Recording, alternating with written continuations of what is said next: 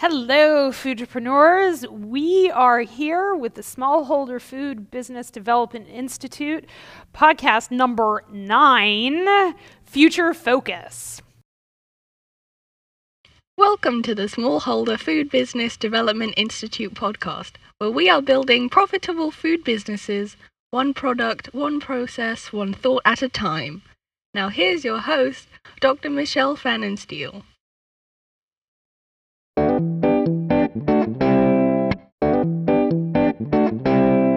Hello, fabulous people. Thanks so much for joining us again. It's been really an amazing week here at the Smallholder Food Business Development Institute. I've been working so hard on my mind, and it is absolutely everything. And it's so much of what I want to transmit to everybody through this podcast that really, if you manage your mind, you can really do anything.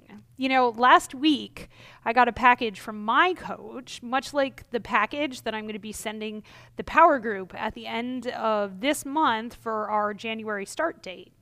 And it's just a plain UPS package in a UPS envelope. But in there is this one thing that I think makes all the difference. So there I am, I'm standing outside my office door where the mail gets dropped, and I have this package, and it's full of possibility, right? Because I know that if I do absolutely everything my coach tells me to do, I'll continue to have these amazing results. I decided that I am going to do absolutely everything because honestly, when I have, the results have been amazing. And as I stand there, my thought is I'm going to change and grow so much from this work. That thought creates this feeling of excitement and focus, and I want to dive right in because I know that the results are going to be amazing, even though, frankly, I haven't done a stitch of work yet. Have you ever gotten that feeling where you know that it's all going to be totally different once something happens? Once you get that client, once you go to that show, once you hire that person. But what I want to tell you is that it doesn't change because of your actions. It doesn't change because that person comes to work for you. It changes because of how you're thinking about it. So here's what we're going to do today. I want you to think of the top 5 things you want in your life next year. Some of the clients' outcomes I've heard from this is creating $1 million business. They want to pass an SQF audit. They want to get into Whole Foods. They want to scale out of their incubator kitchen and maybe into their own space. They want to get a USDA grant of inspection. Some of these are probably sound familiar, so I really want you to get out a piece of paper, sit down, and really think on this. Think about it, work on it, press pause on the podcast, we'll still be here, okay? Once you do that, I want you to get out a fresh sheet of paper, okay, or the opposite side of what you just wrote, of the page you just wrote down, all right? And I want you to write down what you did yesterday and how you spent your time. So you probably woke up maybe around 5 and did what? Did you check your phone? Did you throw off the covers and put your feet on the floor? Maybe you put on your glasses. You did your morning stuff. You got dressed, swallowed some coffee, maybe some breakfast, and you went and you got to work. I want you, in that kind of level of detail, to describe all the actions you did in your day and make it as specific as possible.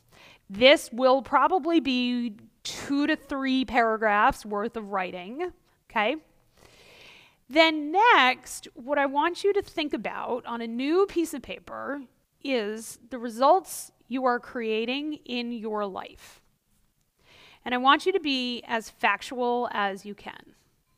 So some of these results you can think about might include total revenue. That's certainly a result. The number of employees that you have, the pounds of product that you made last year, the number of new customers that you had, the number of SKUs that you have in your inventory or that you're selling out there in the world. Okay, these are all Very concrete results that you created in your life. They're measurable, right? So what I want to tell you is the feelings and the actions of the day that you wrote down, the day that you are having today, the day you had yesterday, all the days in the past created those results. So whatever your total revenue on the year result is right now is a result of all the things you have done, not only over the course of last year, but of all the time before that. It's like each day you're climbing a staircase. Up and up and up you go.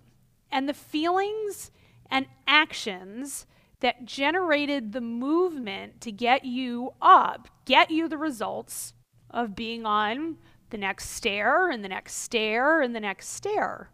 But then as you climb, all of those stairs are behind you. That's your past. It's created the results of where you are right now. And if you never want to go up another step, then by all means, do not change your thoughts and feelings and actions. But if you see the summit and you want to get there, you're going to have to generate the thoughts, feelings, and actions of someone who gets to the summit. And right now, you've generated the thoughts, feelings, and actions of someone who got to the middle of the stairs. And if you want to be in the middle of the stairs, that's totally amazing. Be in the middle and do your very best work right there, right where you are. If you're already getting the results that you want in your life, totally perfect, be right there. But if you've decided that you want to be at the top, or whatever you perceive the top to be, then you're going to need to generate new thoughts, feelings, and actions, because we know that there may very well be tons of obstacles in your way as you keep ascending. And so if you think about it, what do you think the person at the top thinks about the stairs? My guess is they only think a couple of thoughts. They look back and they say, that's pretty awesome. I did that. I'm super proud of myself. And then the next thing they say is, well, what can I see from here? Because ascending the stairs is the work. It's probably not the result, that they were particularly looking for. They got there for a reason, and it was to see what was up at the top and to see where they can go from there. Are they thinking about the stairs? No, because that's done. I mean, even if you stop in the middle, it's not like you're probably looking back longingly behind you. You've stopped because you've got other stuff to do. You are now looking into a new future. When you stop looking at and thinking about the stairs, then you're looking at and thinking about a new future. You are the person at the top of the stairs. As we move into the new year, ask yourself, well, what results did I create this year? And then ask yourself, what results do I want to create next year? And finally, you're going to ask yourself, what does someone who already has those results, what thoughts are they thinking? So to give you an example from my world, I have actually for 2019 set a goal of paying off all of my debt. By midnight on December 31st, 2019, I will have no debt. It's as good as done. Okay, because I am doing all the things I need to do to make sure that that's a reality. And to do that, I need to think like a person who has no debt. That person doesn't charge indiscriminately. That person budgets. That person has different thoughts about money than the person who created the debt to begin with. And I need to be that person. And as soon as I am, the debt will melt away. It'll melt away because my new thoughts as a debt-free woman will create new feelings, and those feelings will create new actions. And then it's those new actions that will carry me up the staircase and to my result of a debt-free life. And it's not like I got into this debt indiscriminately. I'm talking about my mortgage and some debt associated with the business. It's all very common, very usual results, but I've decided that I want my goal for 2019 to have the security of being debt-free. And I am creating new thinking to create those new results. So go make that list of the results that you want next year. Okay, then write all the thoughts that the person who has those results think. Who could you think of if you wanted to put somebody in your shoes and say, solve this problem? Who would that person be and what would they think? You know, if I asked Oprah to solve my problem of debt-free living, I bet you she'd be able to do it. And not by writing a check, but because she has the mindset of debt-free living. Susie Orman, same thing. Who do you think I got the idea from? Okay, they could do it, again, not by writing a check, but by thinking the thoughts that create debt-free living. Okay, go create those thoughts for yourself and then think about what feelings those thoughts create and what actions you can take based on those feelings.